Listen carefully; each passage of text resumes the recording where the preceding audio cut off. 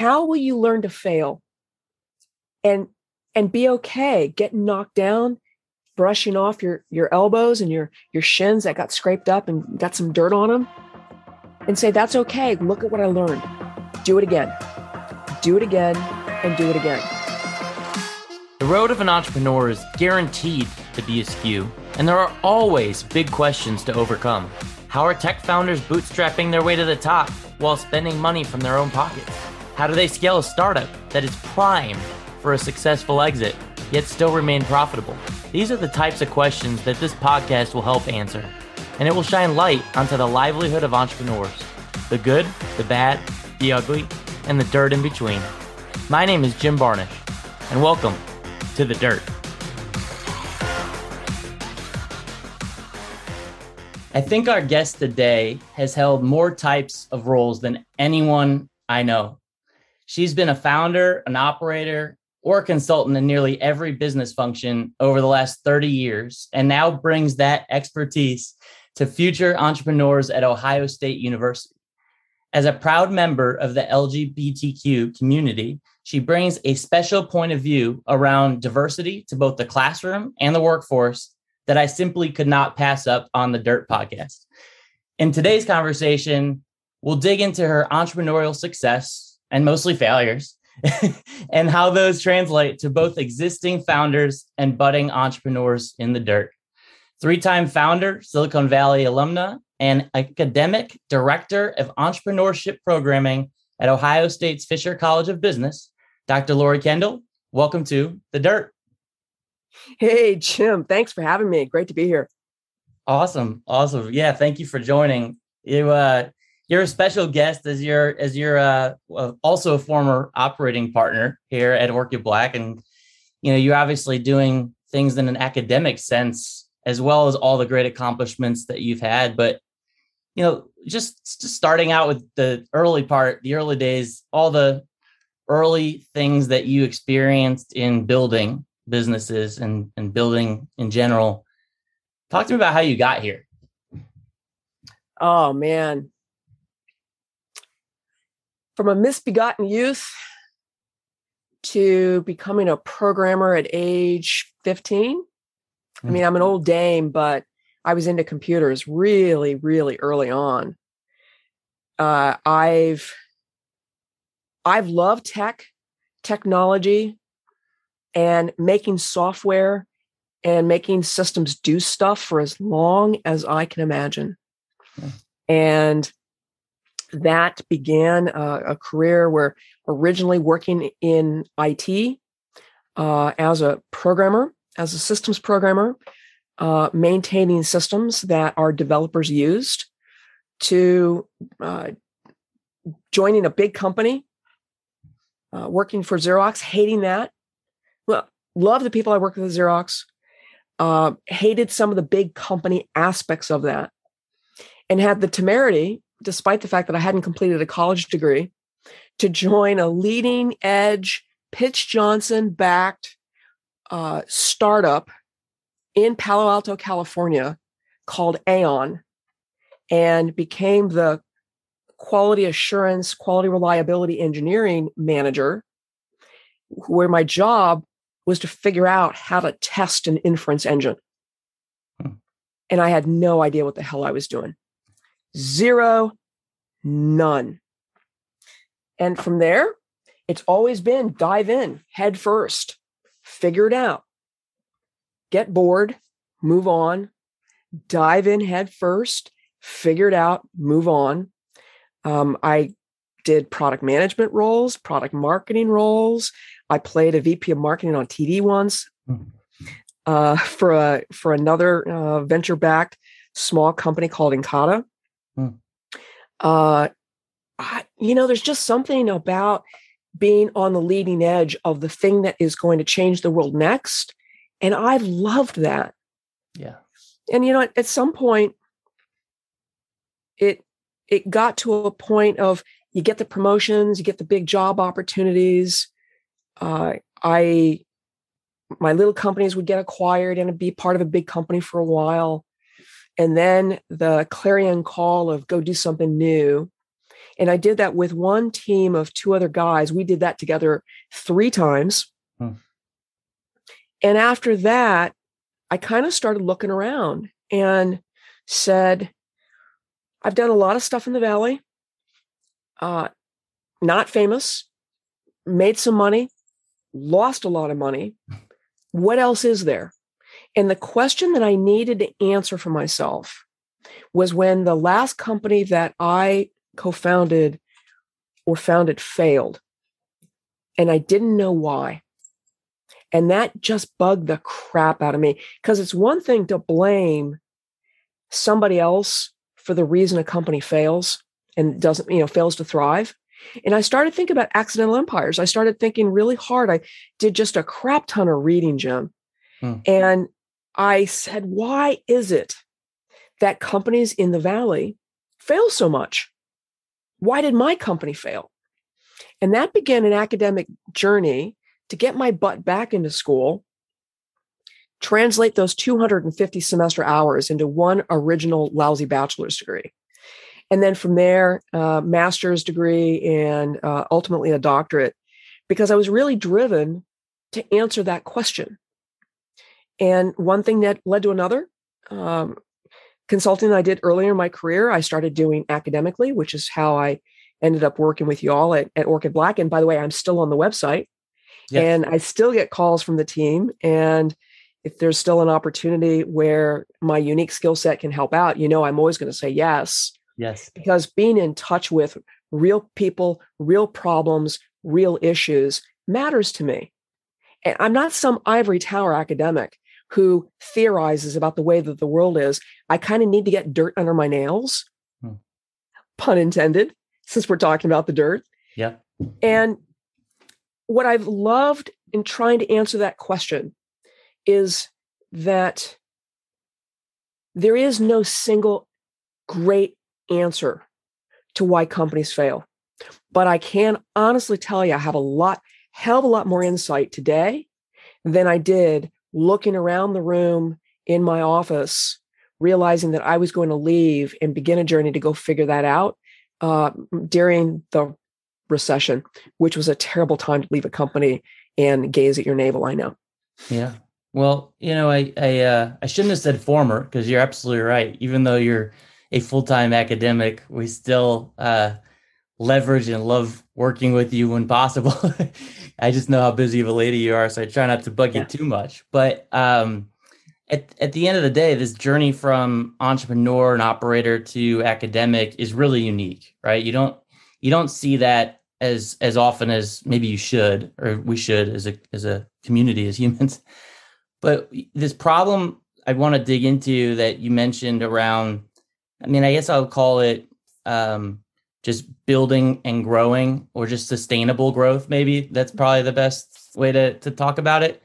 Like, if we're looking at the problem statement of why is my business not growing, right? What does that mean to you? And what comes to mind when you think of that? There's 3 dimensions that come to mind, and I do talk about this in my Foundations of Entrepreneurship course. And I talk about this when I advise clients. There's really 3 reasons. Number 1, do you understand? Do I understand? Does the person I'm talking to understand the market that we're actually playing in?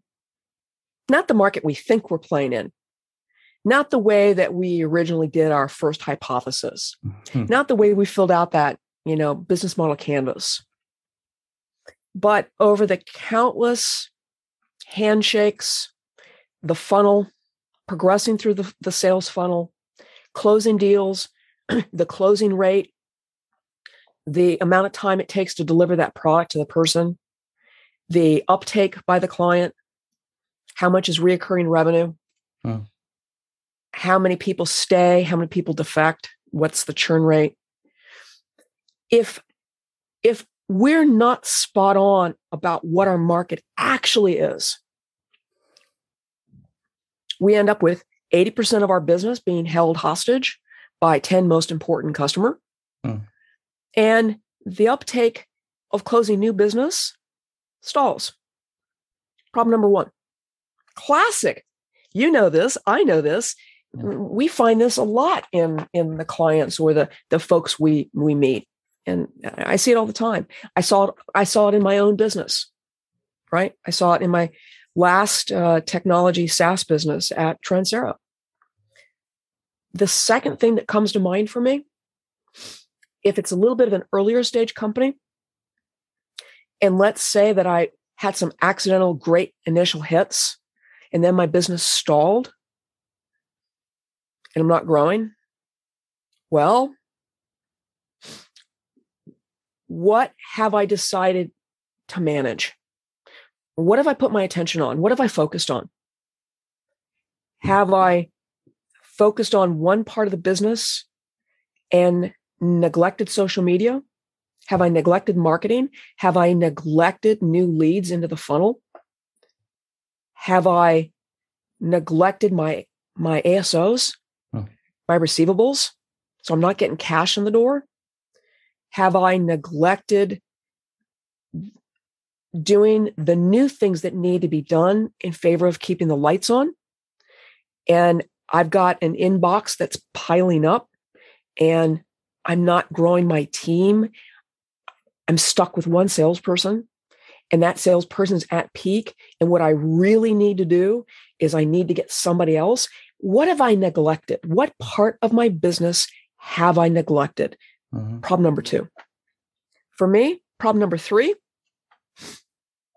is, do I understand the life cycle of my customer and what it takes for me to manage that entire customer life cycle, the customer journey? And do I understand how that builds my book of business, which is somewhat related to the first problem, but it's actually a little different because I may have a target rich opportunity. But if I stumble because it takes me too long in that customer journey, I've not done a customer mapping journey. I don't know where the squeaky wheels are. I don't know what causes delay in my conversion cycle. I don't know what causes delay in how my clients add users or add people to their business in a B2B type of sale. I was just talking to a former student of mine, second year MBA, who is working in the dental industry in a do-it-yourself type of business that challenges how expensive it is to whiten your teeth, how expensive it is to get orthodonture. And what he said, honestly, is in one type of business model, everything that they do, they don't understand that journey very well. And in the process of learning what that journey was, and we talked about customer mapping journeys, and we talked about where's the squeak? Yeah. Where's the friction? How do you get rid of that friction? Because until you know that and you know what your entire customer life cycle is, you're not going to see the type of growth or be able to predict the type of growth in a target-rich environment that you want. Now, if you don't understand your market, go back to problem number one. So those are the three big, chunky, meaty issues that I see consistently once we're out of the gate. And whether you are an entrepreneur or, an academic student, whatever your role might be for those listening. I mean, one of the things that I know you have significant expertise in that I've seen in a number of different size companies is design thinking and the experimentation. You mentioned customer journey, you mentioned market mapping, you mentioned, right, all these things that connect back to ultimately breaking down the most simple principles of business building, right? But we overcomplicate everything once we actually start doing it. Because now we got people and things and processes and technology, and all of a sudden we lose sight of like what we set out to do and what we're trying to solve for. Do you mind just speaking a little bit to, those principles of design thinking, experimentation, some of those areas that are just so core to really strategy? Absolutely. I think what I love, and I was just having this conversation yesterday, I was doing a breakfast briefing for about 40 to 50 folks at Fisher, sort of a breakfast once a quarter, get together and talk about stuff.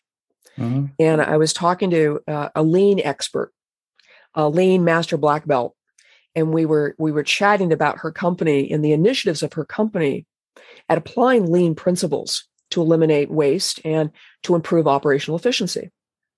And she said to me, "What do you think about the role of design thinking in lean?"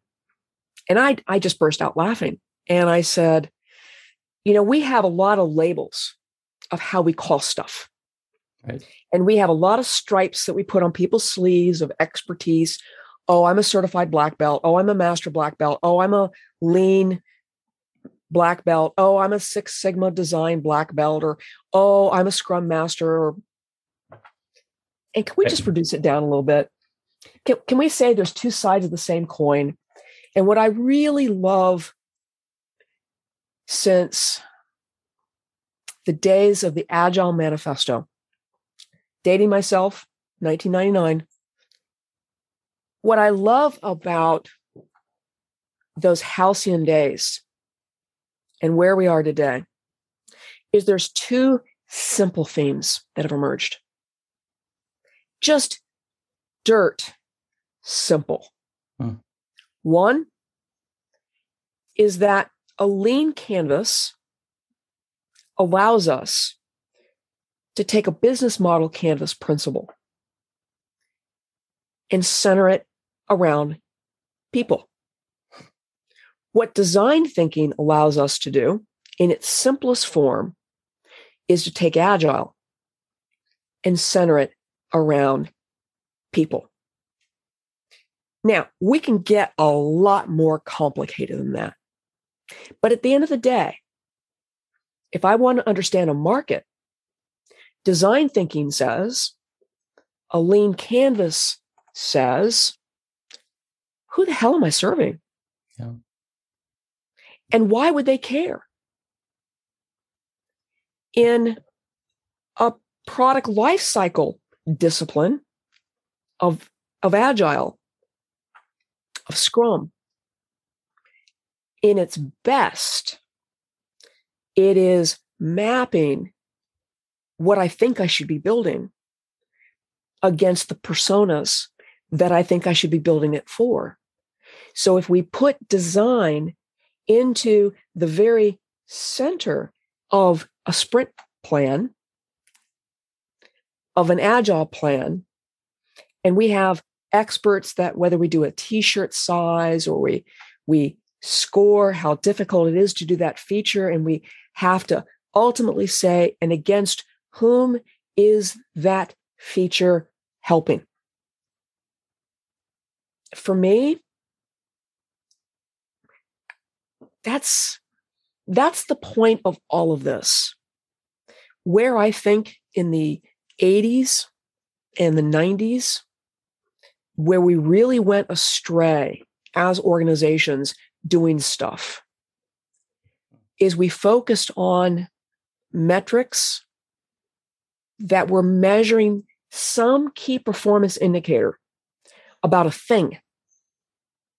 But we stopped looking at that thing against a person. Mm-hmm. So it's one thing, and this goes back to something that I get super fired up about, and I promise I won't go on too much about this. I rail against this in class. When we do time and motion studies, and we say, you should be able to take 20 calls an hour, that's a metric that says, how efficient should you be? How productive should you be? But if I do that, and I do that losing sight of the fact that the type of person who's I'm talking to on the phone right now needs more of my time. And if I can completely solve their problem so that they're happy, so that they're satisfied, who am I serving here? If I dump them, which too many call center agents do, in order to meet their performance metric, Who have I not put at the center of that metric? The person. And that for me is, I always want to put the center of the person in the metric that I'm trying to examine, so that my design thinking is clear. What's my objective? What the why of this? The Simon Sinek, the why of this. And as long as we do that, then I think design thinking is elegant, just like I think a lean canvas is elegant. I think any other process tool is elegant, but let's put people at the center. But it's a tool, right? It's a tool. It's a tool. And it's kind of you mentioned agile development, agile processes, right? And it's that whole concept of doing agile versus being agile, right? Mm-hmm. Which is the same thing as doing culture versus being a culture, right? It's you want to be purposeful in setting up the right processes and technology to support, but at the end of the day, shit, it's nothing without the people, right? Yeah, that's what it's about. So there's a lot of lessons learned there. Great insight. But what it also brings up is the connection of kind of the way entrepreneurs think and the way that people think when they're in the midst of building and there's so many things being thrown at them as the leader or the founder of the company. And you are the person, right? Even if you have co-founders, you're still the people, right? You feel this overwhelming sense of obligation. You everything is on you, right? And suddenly you become not about yourself at all. And if you're not careful, right? You become so consumed by your company and your team and your customers that you lose sight of building, what you set out to build, which might be a family, it might be to support, something else, but ultimately there's something in your personal life that's driving you to do your business life, right? Talk to me about like how you as an entrepreneur, really dealt with that entrepreneurial mindset and the organizational dynamics that you dealt with as part of that, as well as how that translates to the classroom. And I know that's a big question, but I think it's important to hit on all aspects of that. And I know you can do it. Oh, wow. That's awesome. So I'm going to first begin by saying that there's a lot of time management tools and productivity tools that I picked up along the way that help keep me honest and help me be productive. But for a long time, I typically suck at life balance. I just suck at it. Yeah. And I will probably always suck at it. And knowing that has been really useful. I don't remember her name, the president of Chase Personal Banking, dynamic woman. I was in a room watching her give a keynote for an annual conference for women empowering leadership development. And she made a point that when she was a rising young superstar and she found herself on the platform taking the subway home because she lived out in one of the boroughs, and she was leaving downtown Manhattan late at night, Friday night. Her girls were long in bed. It's midnight. And she's thinking, what am I doing? Why am I here? Why am I here leaving midnight on a Friday? And once again, my husband has put our children to bed. And she says, what I realized in that moment is that everything that we do in life is more like a portfolio. It's not a scale. On a daily basis, if you try to manage your portfolio, you're going to lose a lot of money. The same with our commitments of the things that we care about. We can't at any point balance the scales and give equal time to everything that we care about. Yeah. What we can do is recognize when we need to rebalance our portfolio. and ask for sabbatical, take time off, cut back on our load in terms of the number of classes we do. Take a vacation and don't bring your laptop. Make a decision to have an email-free weekend. Whatever it is. And I listened to that and I just started laughing because I thought, if we don't consciously make those types of thoughtful choices, illness, burnout, relationship trouble, kids getting sick, emergencies, they'll make those decisions for us. So we can either be at the effect of that and just let life happen, or we can try to be a little bit more deliberate. And even though I'm a maniac, I try to be a little bit more deliberate. Yeah. And when it comes for me, when I worked with John and the team last fall and last winter on a Orchid Black client, is I just made a decision that I did more of the things that I needed to do for the classroom Monday through Wednesday. And then Thursday, Friday, and Saturday, I spent time on the client. And then I used Sunday to recharge my batteries, get groceries, get cooking done for the week, do some batch cooking and the like.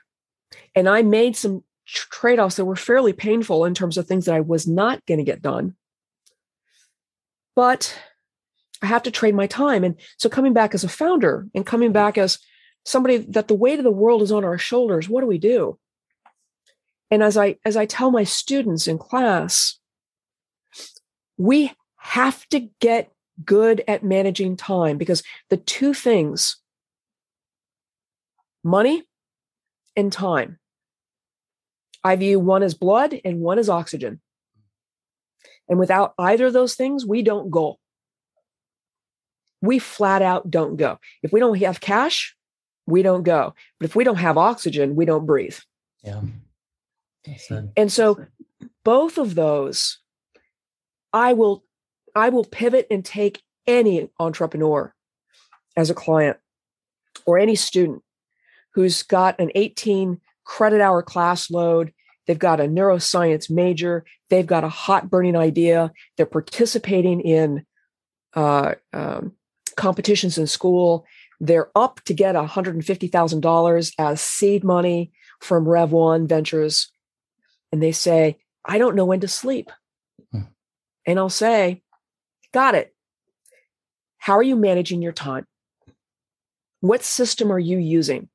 I'll throw most people towards Getting Things Done by David Allen, only because David Allen is a very flexible GTD, or Getting Things Done is a very flexible way of not designing a time system from the top down, but from the bottom up, just confronting what are all the things that are in your brain that you think you have to get done.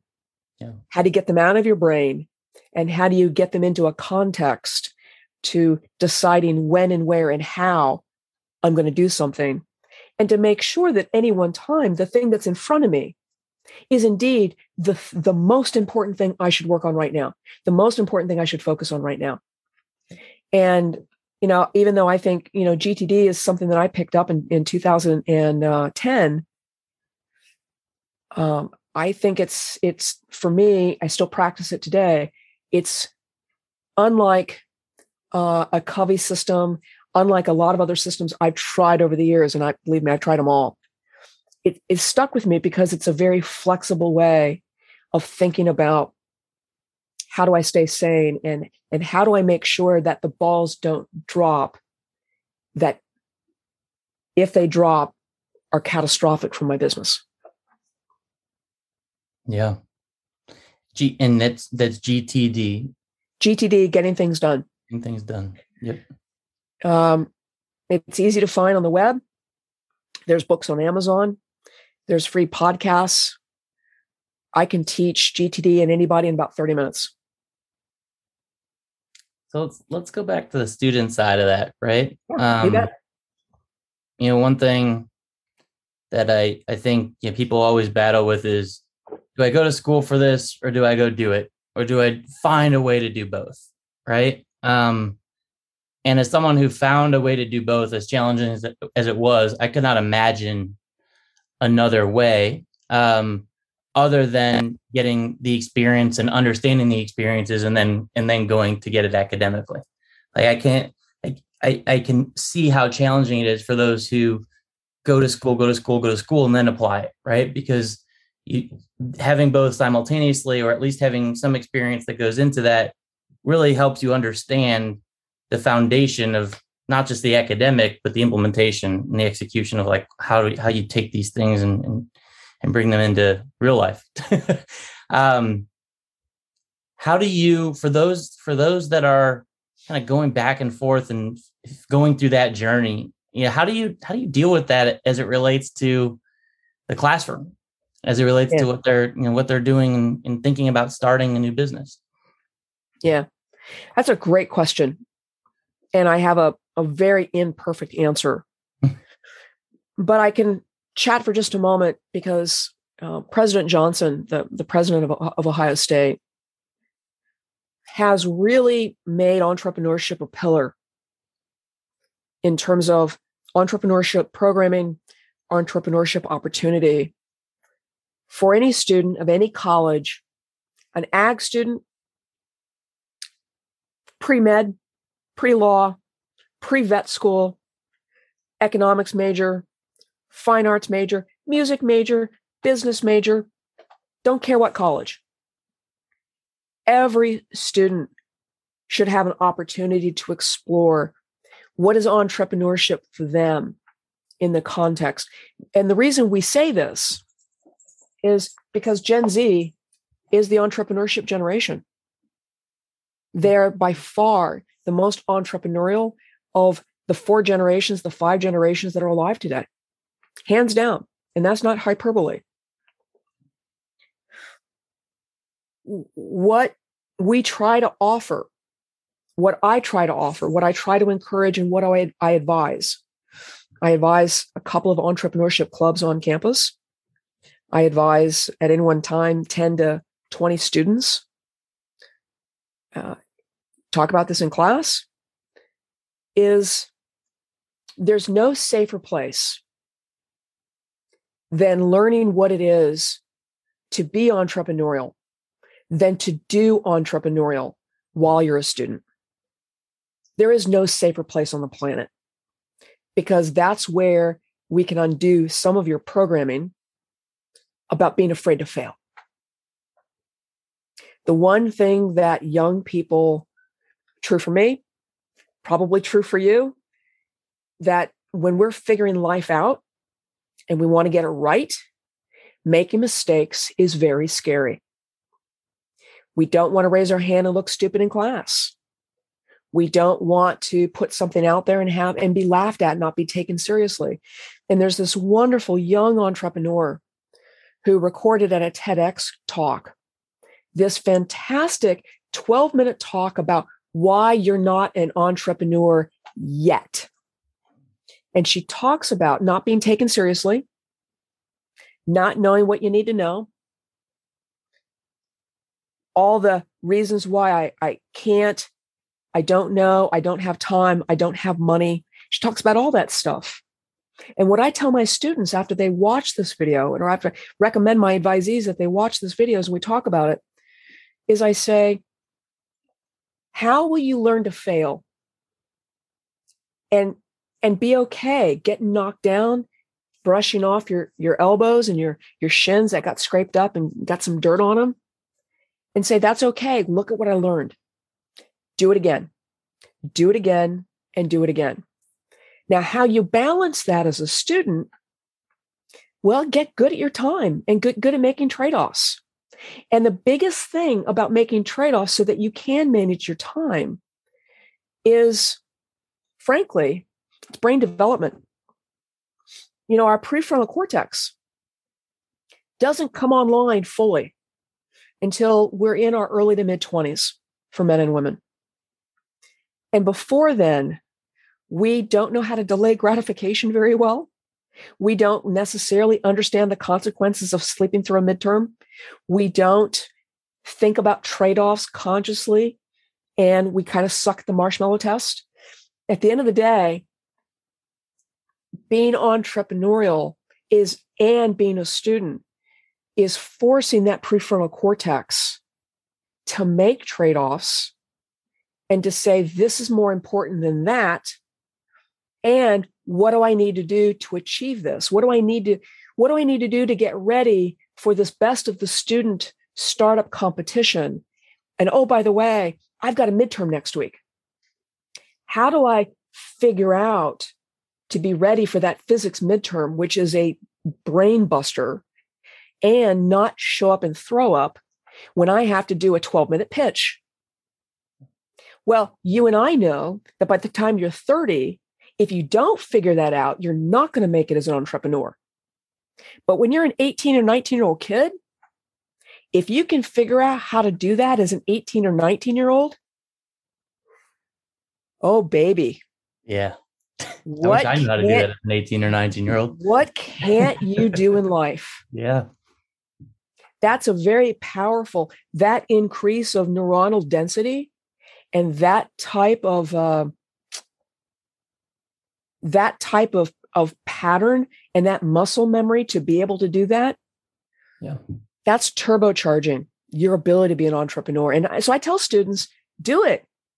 Go for it. Now, if you reach a point in your life where the demands of the business are such that you don't know how, and it's not conceivable to manage an 18 credit class course load and close that $1 million capital, then do what a couple of my students have done. Take a leave of absence, have 1 credit hour, stay engaged in the university, give yourself a 2-year milestone, and do what sometimes my football players do, right?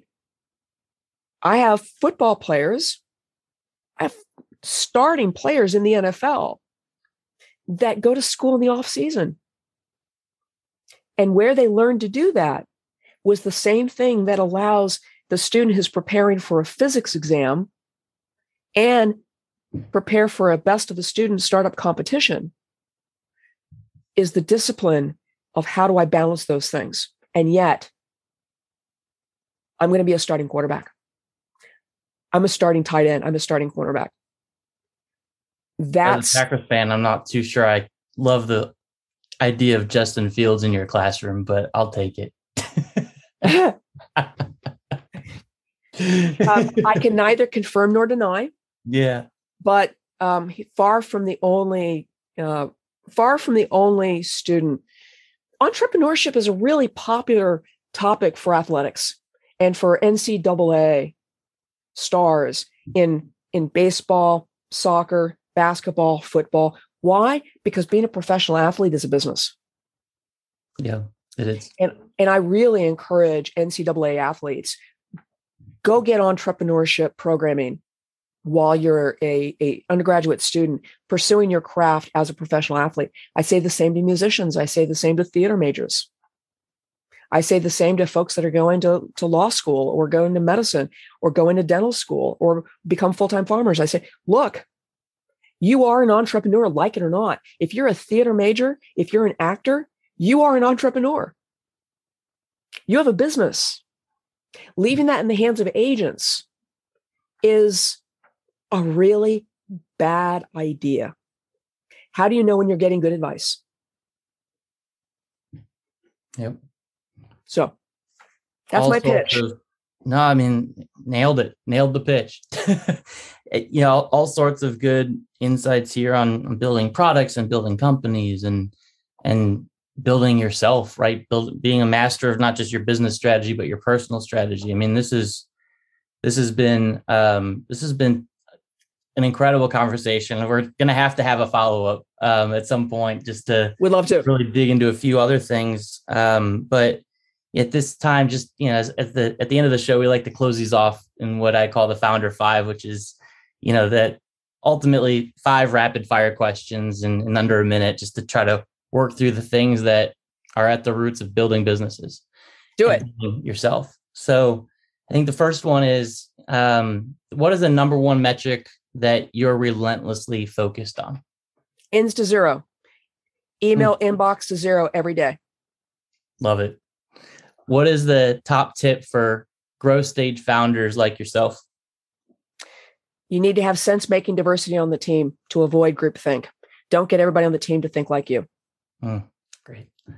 A favorite book or podcast or channel that's helped you grow? Unlocking Us, Brene Brown. Amicus by Dahlia Lithwick.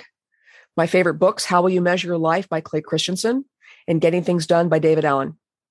Well, there's two on that list that I have not done, so thank you for that. Add those to my list. What actor or actress would play you in a movie? Reese Witherspoon. Oh man, I love that one, and I love Reese. That's a perfect one. Well done. What is going to be the title of your autobiography? Forever Restless. Very cool. I can relate. So you've given so much to our listeners today, Lori. Time for a little bit of self-promotion for how others might be able to help you. How can those listening help? I will tell you that in my undergraduate Foundations of Entrepreneurship course, students love meeting founders. They love meeting entrepreneurs. They love meeting people who look like them, are not too much older than they are, and are doing amazing things in the world. So if you're a founder, if you're an entrepreneur and you want to come in and I can record you doing a talk, or I can bring you into class and you can meet students, I welcome and I really need and rely on just having students meet people who are doing it. Love it. That's great. And how might they get in contact with you? My email is really straightforward. It's Kendall, Kendall .185 at osu.edu, or you can find me on the Orchid Black page. My contact information is listed there. Terrific. Well, thanks, Lori. It's been a pleasure as always. And go have yourself a good rest of your day. Jim, I love you. I love the team at Orchid Black. I love everything that we're doing at Orchid Black. Have a fabulous rest of your day. You too. Let's change the world. Rock on. If you loved today's episode of The Dirt, make sure you rate it on your favorite platform. And if you really liked us, go ahead and leave us an honest review. Thanks again for tuning in to The Dirt.